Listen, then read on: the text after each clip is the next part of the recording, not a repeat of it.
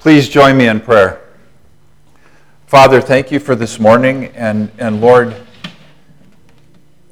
thank you for the wonder of your creation, the glory of it, how it shouts out praises to you. The things you have made, and their words are going out to every nation, every language. Everybody sees your handiwork. And Lord, we pray that you would be glorified this morning as we contemplate creation, the creation of man as man and woman. Lord, bless us. This is a subject that's so vastly misunderstood. And so we just pray for wisdom. And we pray that we would see the beauty of it as well. Bless our time. And Lord, bless this Sunday. Lord, thank you that this is the Lord's day. So not only is it the day that you have made, we will be glad and rejoice in it, but it's that one day a week, that first day of the week that we gather together to worship as brothers and sisters, connected through the blood of Christ, made co-heirs with Jesus, with a glorious inheritance. Lord, thank you. I just pray that these things would be rich in our minds this morning. So bless our time. In Jesus' name, amen. As you know, we're going through systematic theology, and we're on chapter 22 in Wayne Grudem's systematic theology. And we've been kind of doing some detours. We've been looking at soul care along the way as well as some other things. And we're gonna kind of slow down at this point because we're getting into some issues, some modern issues that are of huge concern.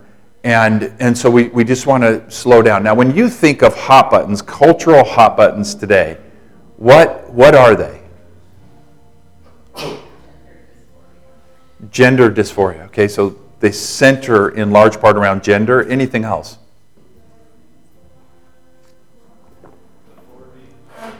Authority. Yeah. So it may be a willingness to submit, a willingness to view authority right and wield it correctly and to respond to it rightly. What else?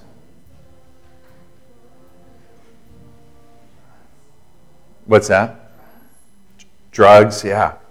Destruction of the human body, a kind of a vain attempt at finding eternity through substances.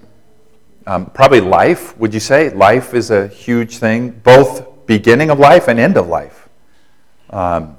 So there's so many things. Self-autonomy, and that gets back to authority. Abortion, euthanasia, gender, male and female. And we would be wrong to assume that these are just things that go on out there in our culture, but they influence the church and they affect us as Christians as well. We're more influenced by our culture than we realize. And so 2 weeks ago, we looked at the fact that we as human beings were created by God in the image of God and for the purpose of glorifying God. Last week, Brett looked at the human body, the theology of the human body. And this week, we're gonna look at these two questions. Why did God create two sexes? And can men and women be equal and yet have different roles? So God did create two sexes. Why? And we are equal, but we have different roles. Is that even possible? And that's what we're going to look at today. And so this section, we're going to kind of slow down right now to talk about gender and some things like that. And so the next couple of weeks, we won't just be going chapter 22, chapter 23, chapter 24. We'll be kind of taking some time looking at some of these current issues. So Blaise Pascal said this: people almost invariably arrive at their beliefs not on the basis of proof, but on the basis of what they find attractive. What do you think about that? Interact with that. People almost invariable. Is that too strong? They almost invariably arrive at their belief not on the basis of proof, but on the basis of what they find attractive. What they find relative. That's what I mean. Relative, is what they believe is the truth. Yeah. That changes everything. If you believe what all your friends do without searching really what you are trying to believe, you just go along. Correct. And so we have a tendency to just go along with the people around us. But what is it that drives us to a different understanding? Is it just we need more proof? What do we... I think this goes back to me in the Garden of Eden. Everybody wants to be their own God. So we're going to believe what it's like for them. Yeah. Yeah. Yeah. Sometimes what can also drive you is when you grow up with something and you realize that something's horribly wrong, or you've experienced the culture, you've gone down the garden path, and you realize that it's empty and there must be something better. Yeah. Yeah, well, I think that at times we might have arguments and we might have certain beliefs, but if we don't see them as beautiful, then they're on a shaky foundation and they'll crumble at the first onslaught. And so, for example, on this area of men and women and roles and value, etc., there's a continuum or a spectrum. On one side, there's just an outright rejection. Nope, don't believe it. Refuse to see that as valuable at all. And we see that among those outside the church especially. But there's other parts of that spectrum. Another part of that spectrum would be, yeah, well, I see the Bible teaches it, and but I don't really like it. But it's true, and so, and that's where a lot of people fit within the church even. That, hey, it's true, the Bible has some pretty hardcore things to say about roles and distinction of roles and men and women and how we relate. And so I'm just going to believe it because it's in the Bible, but I don't necessarily see it as a good thing. But then the other side of the spectrum, and nobody falls into one camp perfectly, but on the other side of the spectrum is, my goodness, this is something that God has done, and therefore it's beautiful. Not just beautiful for one particular person who gets to do this, but it's beautiful for everybody. It fits, and it's right for both men and women. Does that make sense? And that's what Pascal is getting at, is that what we're really going to cling to is what we find beautiful, not just what our minds are convinced of. And so this subject is one of those subjects that is beautiful, and we need to see it that way. So we're created in the image of God. Do men or women better represent that image? Yes. Yes. Neither one. Together. Better together. Right? And there's something so beautiful about the way God has done it. In Genesis 1:27 it says, so God created man in his own image. That's the name he uses. Man. In the image of God he created him. Well, now let's break that down. Male and female he created them. So there's something about the image of God that is displayed through a demonstration of manhood and womanhood. And that really gives us a picture of what God is like. Genesis 5 repeats this, and this is Genesis 1 before the fall, Genesis 5 after the fall. When God created man, he made him in the likeness of God. Male and female he created them. He blessed them and named them man when they were created. Wayne Grudem said this, although the creation of man as male and female is not the only way in which we are the image of God, it is a significant enough aspect of our creation in the image of God that Scripture mentions it in the very same verse in which it describes God's initial creation of man. So we go through creation, and God made this, and then God made this, and then when it gets to man, God made man, and then immediately he says, in the image of God he created him. Male and female he created them. Right at the onset. So, creation of man as male and female shows God's image. All right? Let's just say it shows God's image. So it shows God's image in three ways. Way number one, harmonious interpersonal relationships. So just the relationships, that shows God's image. Number two, equality in personhood and importance. And then number three, difference in role and authority. So interpersonal relationship, equality, and difference. Those are kind of the three big areas, and that's kind of what we'll go through. So first, harmonious interpersonal relationships. Genesis 1:26, and you see this throughout Genesis chapter 1, this plural language. And in Genesis 20:26, then God said, "Let us make man in our image after our likeness." As we look throughout Scripture, we see this plural language about who God is. So who is God? God is a Trinitarian God. And God exists in perfect fellowship, perfect joy. He calls us to make him number one. So he calls us to glorify him. That's our purpose in life, to glorify God. But what does God do? God doesn't just stand there in a mirror and say, "I'm so wonderful," in one sense. God, in his plurality, says, "Look at the Son." And the Son says, look at the Father. I obey him in everything. He's beautiful. And then the Holy Spirit is part of that dance. It's called a dance of joy. And the Holy Spirit delights and basks in shining the spotlight on Jesus. And there's this self-giving. And that's how God glorifies himself. It's the opposite of self-centeredness. Self-centeredness says, everything should orbit around me. That's really at every one of our hearts. Everything orbits around me. That's kind of the cry that each one of us wants. All conflict comes from that attitude.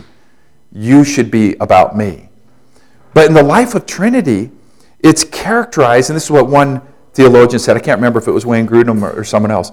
The life of the Trinity is characterized not by self-centeredness, but by mutually self-giving love. The life of the Trinity, or when we delight and serve someone else, we enter into a dynamic orbit around him or her. We center on the interests and desires of others. But you see that God, within the very Godhead, does this with himself. He delights in the Son. The Son delights in the Holy Spirit. The Holy Spirit delights in the Father. And there's this incredible mutual interpersonal relationship that is harmonious. Any thoughts? Okay, it would be fitting for that to somehow enter into our relationships. If we're going to be image bearers of this triune God, then we would expect our relationships to reflect something of this interpersonal harmony. And that's exactly what we have. God made Adam and Eve in such a way that they would share love and communication and mutual giving of honor to one another in their interpersonal relationship and mission. Now, of course, this reflection of the Trinity it does not only show up in marriage, but that is one of the primary ways where it shows up. But it shows up, if you're single, you can reflect the glory of God. And so it shows up in a lot of different ways, but there is something really unique about how God puts this on display in marriage. Now, marriage is not the only way in which unity and diversity in the Trinity can be reflected. It can be reflected in the church, and it is reflected in the church, etc. But here's a dilemma that we often face. How do we think highly about marriage without excluding singles or making them feel like second-class citizens? Because again, there is something about marriage that puts this Trinitarian mutual self-giving love on display. But at the same time, we don't want to minimize singles. But our temptation is to minimize marriage in order to maximize singles. We don't want to do that. But at the same time, we want to. Do you know what I'm trying to say? Any comments there? Yeah, Brian. Yeah, I mean, I totally do. When we were getting married, I was probably more of a feminist than my wife was. I had not been raised in a Christian family, didn't really understand, really wanted to avoid and pass the buck as much as possible. But I think in terms of what you're talking about, which is just having to do with the way we relate to each other, I think what's helpful for me is to recognize that, in our Christian subculture, probably we emphasize marriage more than singleness, only because we see the catastrophe in our culture. You want to say, how can the gospel be good medicine for relationships? But it's interesting that marriage doesn't last forever. Yeah.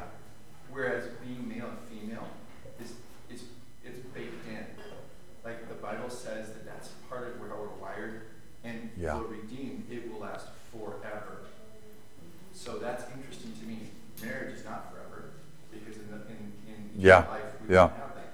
But in male, female. So there's something essential in how we and the church relate to each other as brothers and sisters, how we can learn from each other, encourage one another, all the one another's of the New Testament. Yeah. Yeah, and really marriage does last forever, but it's the wrong marriage. The marriage between the bride, which is the church, and Christ himself. And so in a sense, everybody will be part of that, and that's the ultimate expression of what we're talking about. And yeah, John. I was just going to say, just as we talk about the value of women in marriage, and men and women, then we talk about the roles. And so I think that's the same with singles and non-singles, or singles and married, when we can, in balance, emphasize the roles that singles can play in the church family. Yeah, yeah. Amen. The church family is the place where, this is shown. Yeah. Yeah, so I think about, what is the chief end of man? It's to glorify God and enjoy him forever, right? So is that possible to do as a single? And the answer is absolutely yes. Mm-hmm. It's possible to do that as a married couple? Absolutely yes. So you can come to the same end. That path might be different in how you go about doing that, but it's the same. Yeah, the chief end of man is to glorify him, enjoy him, and glorify him forever. And we are called to do that as singles and as married people. And it's gonna look different in our lives in places. But amen. So marriage is really the fullest expression of this interpersonal unity in this life. Now there are expressions where, in many places, but this is the fullest expression. Genesis 2:24 says, "Therefore a man shall leave his father and mother and hold fast to his wife, and they shall become one flesh." This is a profound unity of two people becoming one. And that shows up in marriage. It's a physical unity, a spiritual unity, an emotional unity, a unity of purpose. Matthew 19:6, "So they are no longer two, but one flesh. What therefore God has joined together, let not man separate." And husbands are called to love and cherish and honor their wives as their own bodies. Ephesians 5:25, 28, and 30 talks about the husband. He is called to love and to cherish his wife. 1 Peter 3:7 says, "Likewise, husbands, live with your wives in an understanding way, showing honor to the woman as the weaker vessel, since they are heirs with you of the grace of life, so that your prayers may not be hindered." Proverbs 31:28-30, "Her children rise up and call her blessed. Her husband also, and he praises her. Many women have done excellently, but you surpass them all. Charm is deceitful and beauty is vain, but a woman who fears the Lord is to be praised." Do you see, in Scripture, husbands are called to honor their wives. And not just husbands, but a woman who fears the Lord is to be praised. And so you see this valuing, this treasuring taking place within a marriage. How well do we display that? God help us. God help us, because the very glory of God is at stake. We are representing that glory. And husbands are called to honor and praise their wives. And again, that's a picture of what takes place in the Trinity. Again, God delighting in his Son.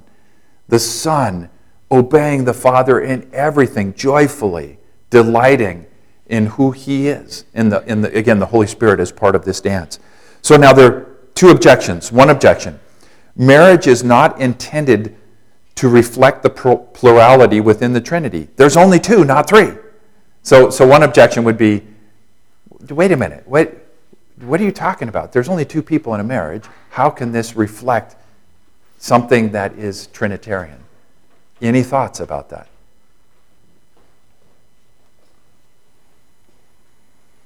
Yeah. That, as we become one with the Lord, there is three. As we The Holy Spirit, the husband, the wife. Yeah. Okay, what else? Anything else?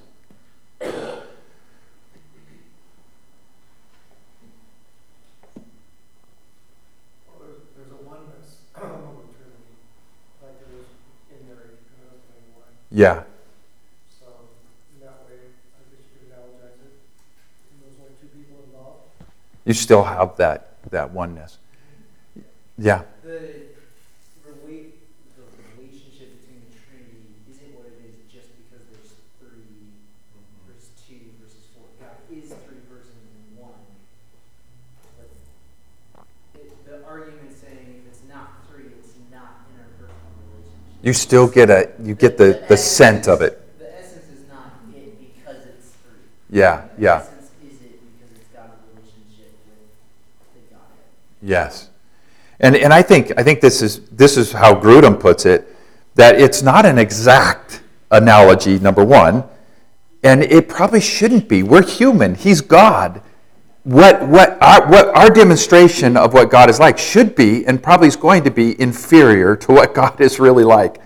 And so, but it is a glimpse of it, even though it's not exact in the full representation of it. And then others would say, yeah, but you have a family, and you have a husband, and you have a wife, and if God allows, you have children, and there's something of it there within the family, even beyond the husband and the wife relationship. Equality, all human beings, but there is an authority structure, and there can be a real beautiful unity there. So that's one objection, and but it's not surmountable. Objection number two, if marriage was that significant, why was Jesus and the Apostle Paul unmarried? Or why were Jesus and the Apostle Paul unmarried? And just for the sake of time, I'll just move on.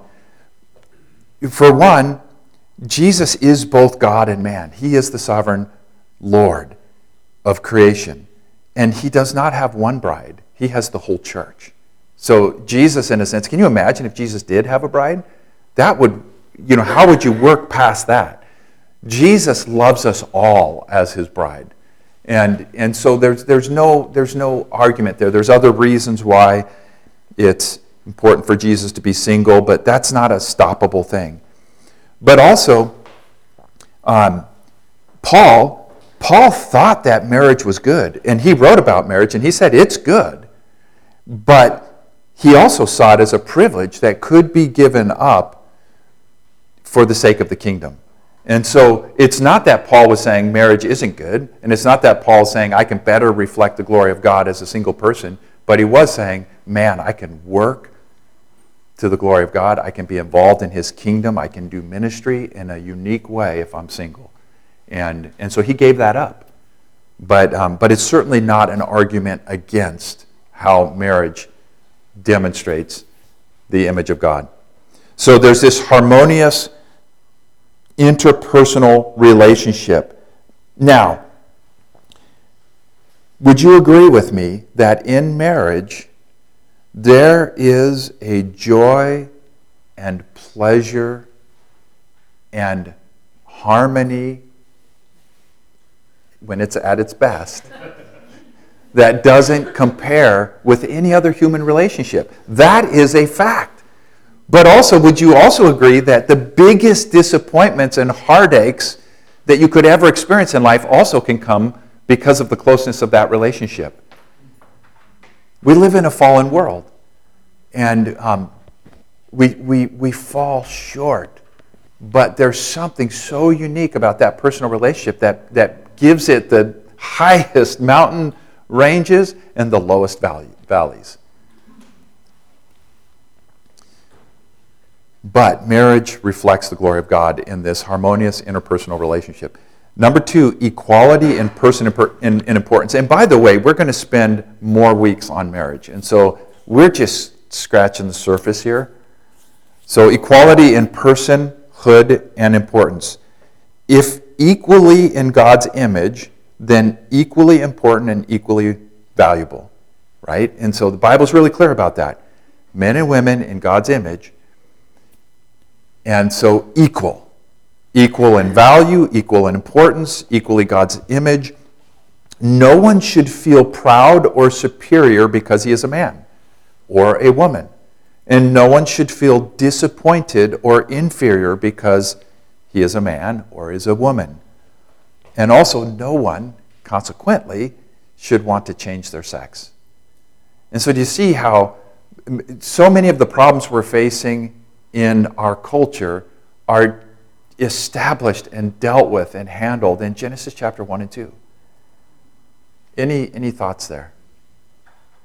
Just to reiterate what Jim said earlier, I just see some of this transgender stuff is the desire to be my own God, and so I'm going to get to choose the Genesis 3, gender, yeah. And it goes all the way back to the garden. It comes back to authority, doesn't it? And who is going to be God? And God has told us, men and women equal in importance and value, and so we just embrace that. Now, our culture worldwide has not embraced this, and we see that in abortion. And Grudem pointed out an article that was written in 1994, but it's as relevant today as it was then. And the article was titled, "No Girls Allowed. Abortion for Sex Selection Raises Moral Questions." That's in the USA Today back in 94. And what this article went on to say is that through abortion and, worldwide, and through this, there's a strong cultural desire for boys over girls. And as a result, that's left us at that time with 100 million missing females. 100 million missing because of abortion, infanticide, neglect, worldwide. And that was 30 years ago. Today, that number is closer to, or at least it's over 140 million. So well over 1 million girls are being deleted each year. And that number may even be growing. And so in some areas, they've seen as much as 25% male births, more male births than female births. And this has ravaging effects on not just population, but on so many different things. So this sex selection is alarming. But what is that? At the heart of it, what does it reveal? 140 million missing women. What does that reveal about our culture in the world? What is the attitude toward women? You see, that's not just not as valuable. It's not just that those 140 million women that are not present today. But what about the ones who remain? What does that say? There is an attitude out there that you are not valuable. You do not matter as much as men. And it's everywhere you look. The whole world dehumanizes women. But not the Bible. 1 Corinthians 11 says, "Nevertheless, in the Lord, woman is not independent of man." Right? She came from man. God took a rib, made the woman. But then it says, "Nor man of woman. For a woman was made from man, so man is now born of a woman. All things are from God." There is such incredible dignity and even honor given to women in the Bible. And it's a wonder that our secular world that has that view of women, 140 missing, would turn to the church and say, "Oh, God is, that Bible is demeaning toward women." It's absurd. It's satanic. Galatians 3:27-28 says, "For as many of you as were baptized into Christ have put on Christ. There is neither Jew nor Greek. There is neither slave nor free. There is no male nor and female, for you are all one in Christ Jesus." Where else do you hear language like this? Nowhere. God has such an extremely high view of women, and he said, "Handle them with care, men."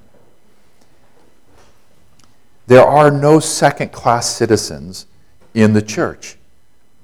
Now, some of us in the church, and there's a liberal faction that would say, therefore, roles the same. And that's not what the Bible says. The Bible says extreme value, honor, But there's a distinction. I'm going to tell you how I want you to function in the church and in the marriage. But when we think about gifting too, Joel 2, this was prophesying when Jesus would come and the Spirit would be unleashed. And it shall come to pass afterward that I shall pour out my Spirit on all flesh. Your sons and your daughters shall prophesy. Your old men shall dream dreams, and your young men shall see visions. Even on the male and female servants in those days, I will pour out my Spirit. This type of language is unheard of anywhere outside the church. That God himself would pour out his Spirit on both men and women. 1 Corinthians 12, to each is given the manifestation of the Spirit for the common good. All these are empowered by one and the same Spirit, who apportions to each one individually as he wills. 1 Peter 4, as each has received a gift, use it to serve one another as good stewards of God's glorious grace. Now, in our culture and in our mindset, we say, my gift, my right. The Lord's given me a gift, I'll use it how I think I should. And that's not right. God has given us instructions for how we are to relate, right? So God loves, we're equal, we're valuable, we demonstrate what God is like as men and women. God gives us gifts, God pours out his Spirit, and then God says, okay, now here's how I want you to function, and here's how this is going to look, and it's going to be beautiful. And again, this happened before the fall. So now we get to differences in roles. There is a plurality of persons within the Trinity. In the Trinity, God exists as one God in three persons, and each person is fully God. Right? But when we look at how God operates throughout Scripture and in the world, we see distinct differences. So in creation, the Father plans and initiates and speaks. But the Son is the very Word of God that proceeds from God's mouth. God doesn't have a body, he's a spirit. But that word that he issues forth is Jesus. Somehow. And he carries out the Father's plan. And the Holy Spirit operates and sustains all that comes about. So we see it right out of the gate in creation, this Trinitarian work with distinct roles. In redemption, the Father sends the Son into the world, and the Son comes and is obedient to the Father and dies to pay for our sins. After the Son has ascended into heaven, the Holy Spirit comes to equip and empower the church. The Father did not come to die for our sins, nor did the Holy Spirit. The Father was not poured out on the church at Pentecost in the new covenant power, nor was the Son. Each member of the Trinity has distinct roles and functions. Again, equal importance, personhood, and deity. Different functions. And nobody's complaining. And that's Grudem. But then we look at, what does the Father do? The Father glorifies the Son. In Matthew 3:16, when Jesus was baptized, and he comes up, and it says, the Spirit of God descends on him like a dove, and a voice comes from heaven, "This is my beloved Son, in whom I am well pleased." God is not reluctantly doing this. He under compulsion to just delight in the Son. This is my Son. I'm pleased in him. You can just see the delight and the pleasure that God has toward the Son. In Matthew 17, at the Mount of Transfiguration, Peter's going, well, man, we should make tabernacles for Moses, Elijah, and Jesus. Shuts down immediately, and Jesus is left. And God says, "Behold, my servant whom I have chosen." This is my beloved Son, in whom I am well pleased. It's almost as if the Father trips over himself to exalt in the Son. So pleased with the Son. And the Old Testament prophesied this. The prophet Isaiah said, "Behold, my servant whom I have chosen, my beloved in whom my soul is well pleased." So the Father's disposition toward the Son is planning, go do, he directs. For God so loved the world that he sent his Son. The Father dictates, the Father establishes how things are going to be, and the Son joyfully submits. John 6:38 says, "For I have come down from heaven, not to do my own will, but to do the will of him who sent me." And then John 5, Jesus answered them, my Father is working until now, and I am working. This is why the Jews were seeking all the more to kill him, because not only was he breaking the Sabbath, but he was even calling God his own Father, making himself equal with God. So Jesus said to them, truly, truly, I say to you, the Son can do nothing of his own accord, but only what he sees the Father doing. For whatever the Father does, that the Son does likewise. For the Father loves the Son and shows him all that he is doing, and greater works than these he will show him. So we have this. I remember, and I've talked to Jehovah's Witnesses before, and I remember, one time sitting down with Jehovah's Witnesses and sharing about the equality of Jesus, and it was almost like, I didn't quite want to say that the Son can do nothing of his own accord, but only what he sees the Father doing, because that almost, in my mind, affected by culture, robs from the fact that he's equal to the Father. Because we're so inclined to think that authority is here, submission is here. It's in our blood. And I've talked to people and almost wanted to kind of pass over that. That's for another time. We're talking about equality here. But Jesus, right after he says, making himself equal with God, so Jesus said to them, I can do nothing of my own accord. There's something so embedded in the very personality and personhood of God that demands authority and submission. What is God like? He is a God that has authority, but he's a God that perfectly displays rightful submission. That's not a lesser thing. And God help us to grasp this. But then you go down to Philippians 2 and you say, have this mind which is yours in Christ Jesus. He was equal with God, but he made himself nothing, taking the form of a servant. I'm kind of highlighting through. And then at the end it says, therefore God has highly exalted him and bestowed on him the name that is above every name, so that at the name of Jesus every knee should bow in heaven and on earth and under the earth, and every tongue confess that Jesus Christ is Lord, to the glory of God the Father. And so then we say, aha, there it is. Yes, he had to submit, but it was only for a time. And eventually God exalts him. And now we see equality in the full orbit.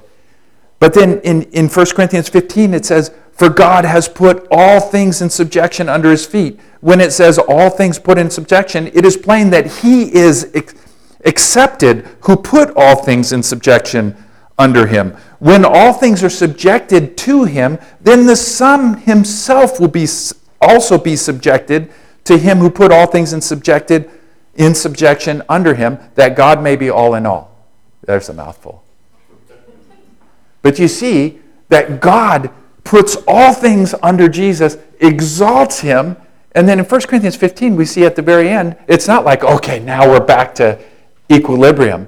But at the very end we see Jesus gladly saying, okay, that's happened. Now, whoosh, right back under God. Isn't that amazing? It goes against our sense of, I can't quite put it into words, but what do you think? Comments? Yeah. Like you said before, I think we're so surrounded, even though we would say, oh yeah, well, I don't buy whatever our culture necessarily says is this the right. But I just think the biggest thing I see so often influencing is this power narrative, right? Power is really what matters. It's very Nietzschean, right? Power matters. Power. And so, when we're talking about worth and value, it's all bound up in, well, I have worth and value if I have power. And if I don't have power, if I'm calling the shots. And I think that's the lie. It is a lie. It's such a lie. Calling the shots is not any more God-like than submitting gladly to the shots that are called. Both demonstrate the beauty of God. Yeah, Ann. Also, to add to that, if you talk to a woman a feminist, and begin to talk about submission, the idea is, are you crazy? I would never give someone power over myself. You have to look out for yourself. You have to protect yourself. But if we know the Father, and that he would never mistreat us or misuse us, then it completely puts that on its head, because now we can fully entrust ourselves to God. And Yeah. Even though in the garden he asked for the cup to be passed, yet he trusted God's perfect plan and submitted to that. So submission has a lot to do, maybe everything to do, trusting who the Father is, his character. So if we don't know the Father's character, then submission is a terrifying thing. Yes. But if we know him, then we can freely submit to him and trust him. And we could say, yeah, well, that's great. That's God's character, and that's what Jesus was dealing with, but I'm in a different situation. But we know that all things work together for good. And God has called us to be submissive, every one of us, right? There's a requirement for submission because that so glorifies what God is like. The Holy Spirit's role to bring about the glory of another. The Holy Spirit is all about glorifying. In John 14, he says, Jesus said, the Helper whom the Father will send in my name, he will teach you all things and bring to your remembrance all that I've said to you. Do you mean that the Holy Spirit is here now and all he's doing is pointing and reminding us what Jesus said? Is that a godlike function? You bet.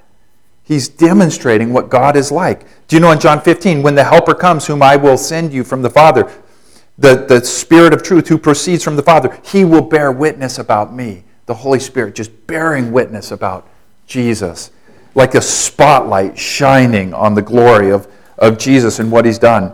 Bruce Ware said this, though the Holy Spirit is God, equal in essence to the Father and the Son, yet his role is consistently to defer honor, to seek to bring about the glory of another.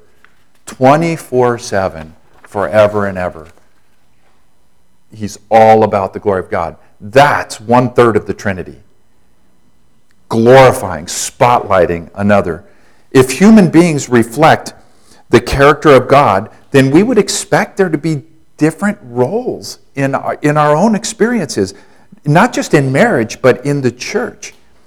And let's be careful not to say, and I've said this, I've been like, yes, the Bible does teach this about this role distinction, but it's only in marriage and the church.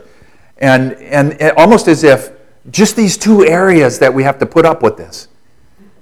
But it's a beautiful thing, and it really goes to the heart of who we are as men and women as well. Now, I'm not saying that brothers should show leadership to their sisters and sisters should submit to their brothers. No, that's not what the Bible says. It talks about wives submitting to their husbands. I'm not saying that it's impossible for a woman to rise to the level of CEO of a company.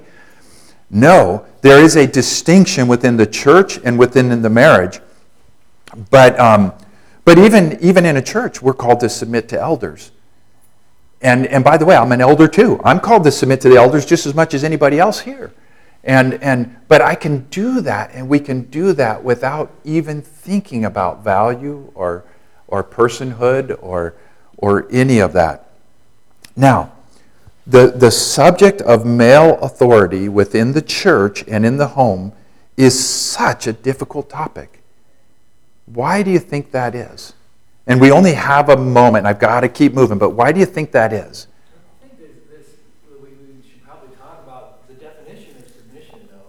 Yeah. Because you've given examples of Christ submitting to the Father and that sort of thing. But I think if we also see cooperation, maybe that might be controversial. But because sometimes we look at submission as, well, I have to become the slave then. Yeah. My wife has to become the slave, the husband, do whatever I say because you're in submission. And that's not true. Amen. Anyway. Yeah. Well, it's kind of a dirty word because when you think submission, you think inferiority. So all of a sudden, women are inferior to men or whatever because that's the role of a husband and wife. Different functions within the church, but that's not the case, obviously. So. Yeah. Again, we're not talking about value or inferiority or gifting even, or intelligence, none of that. So now, we'll talk about, we'll spend more time talking about submission and what that looks like and the application of that for all of us, because it affects every area of life. To be a good employee, you submit to your boss. When you see that as something that God is like, it makes it a whole lot easier, right? Wives, children, so on and so forth. But imagine if you have a husband who is a tyrant, and then you have a wife who is a usurper. What's that marriage going to look like? It's going to be tough. But now what if you have a husband who is a tyrant and a wife who is a doormat? It's going to be abusive. It's going to be horrible. What if you have a husband who is a wimp and a wife who is a usurper? It's not good. But what if you have a husband who is a wimp and a wife who is a wimp?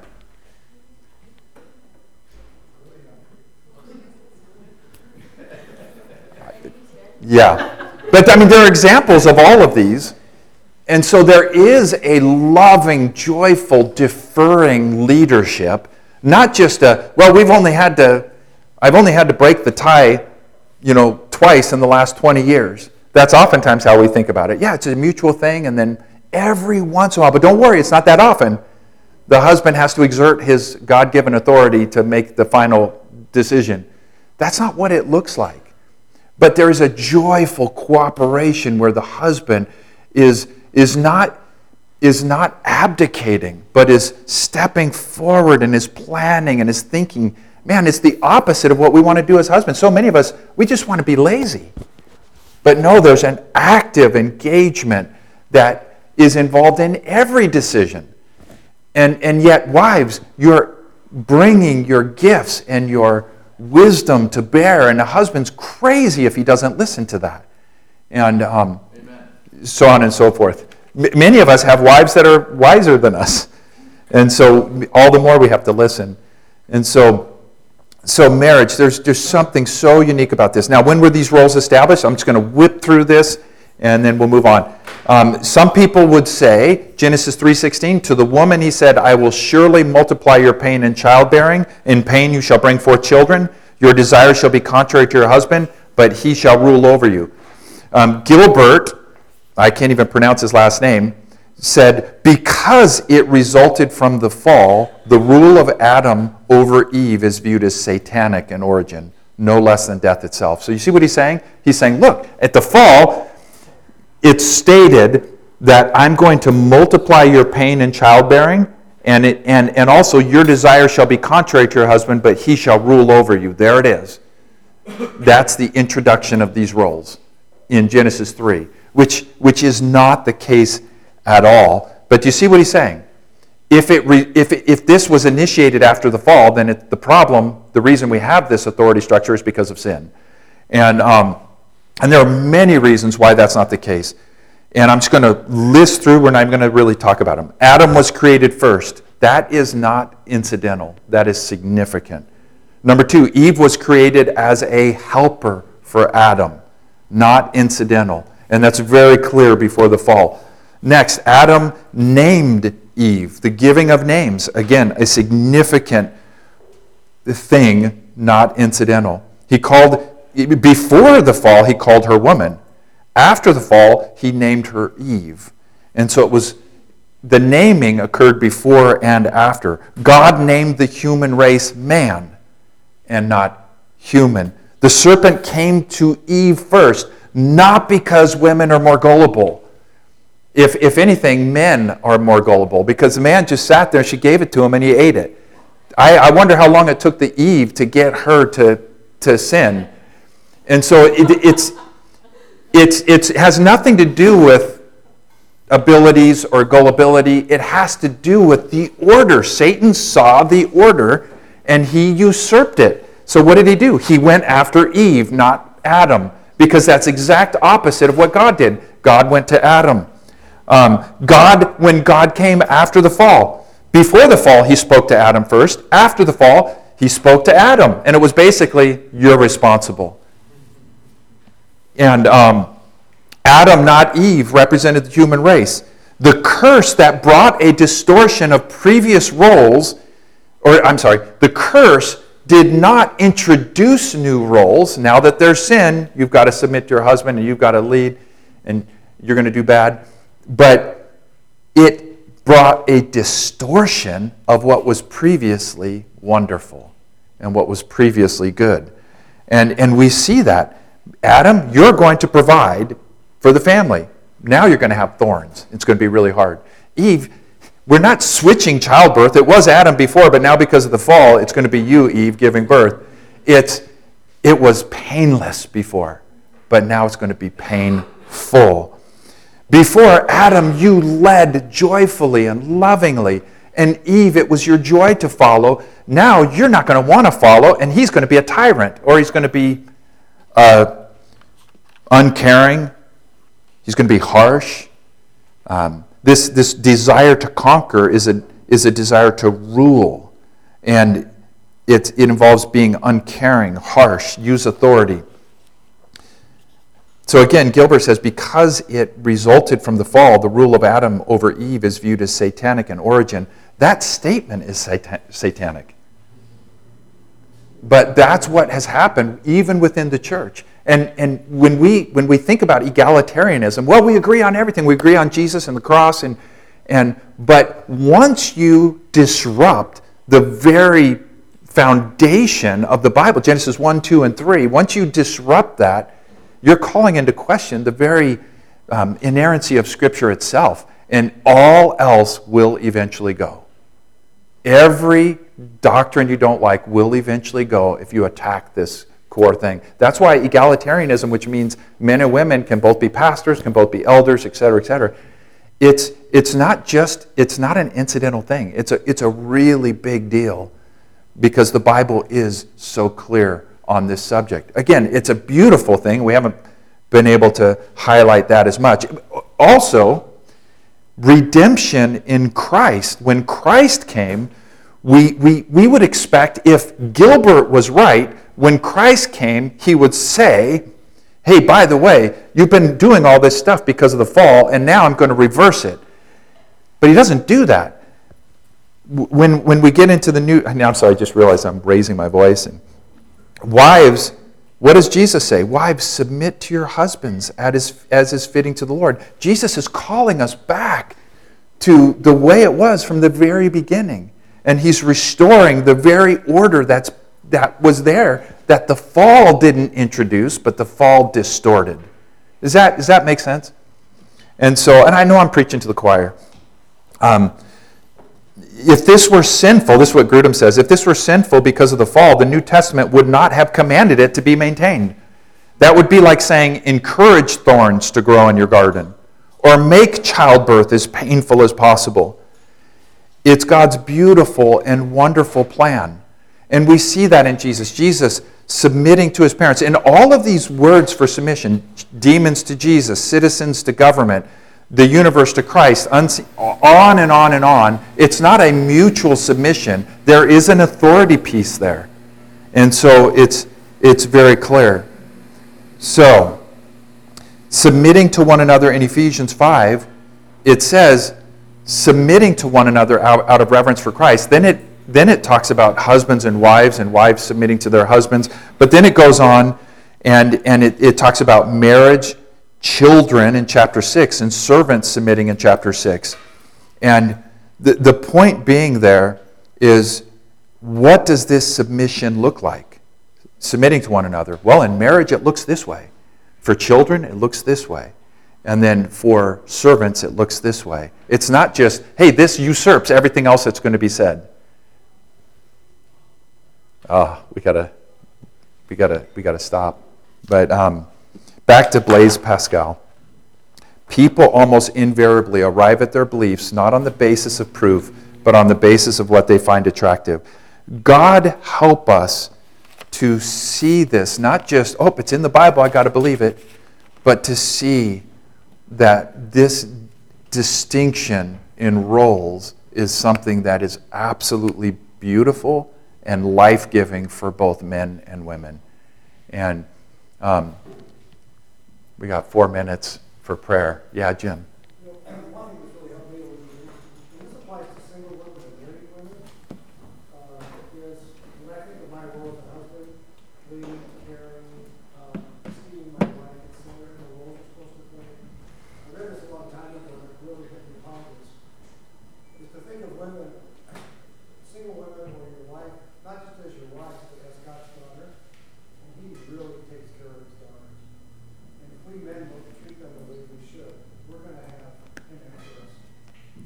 not going to be pleasant.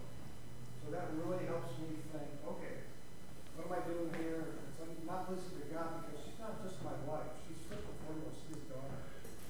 And I think that's been huge for me over the years. Amen. Same with elders in the church. The Bible calls for there to be leadership and submission, but you see the spirit that God has through it is, these are my sheep.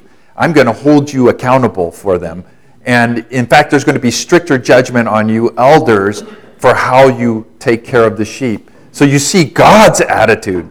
Authority will be held accountable in marriage and the church. And so let's pray. And can we pray that we would demonstrate this well at GCF? Because again, this is something that profoundly impacts our influence in the world. They see this. This is a demonstration, especially in marriage, it's a picture of Christ and the church. Do we not want the world to see Christ and the church? Our marriages is kind of the very front line of showing the world what Christ is like. And so let's pray.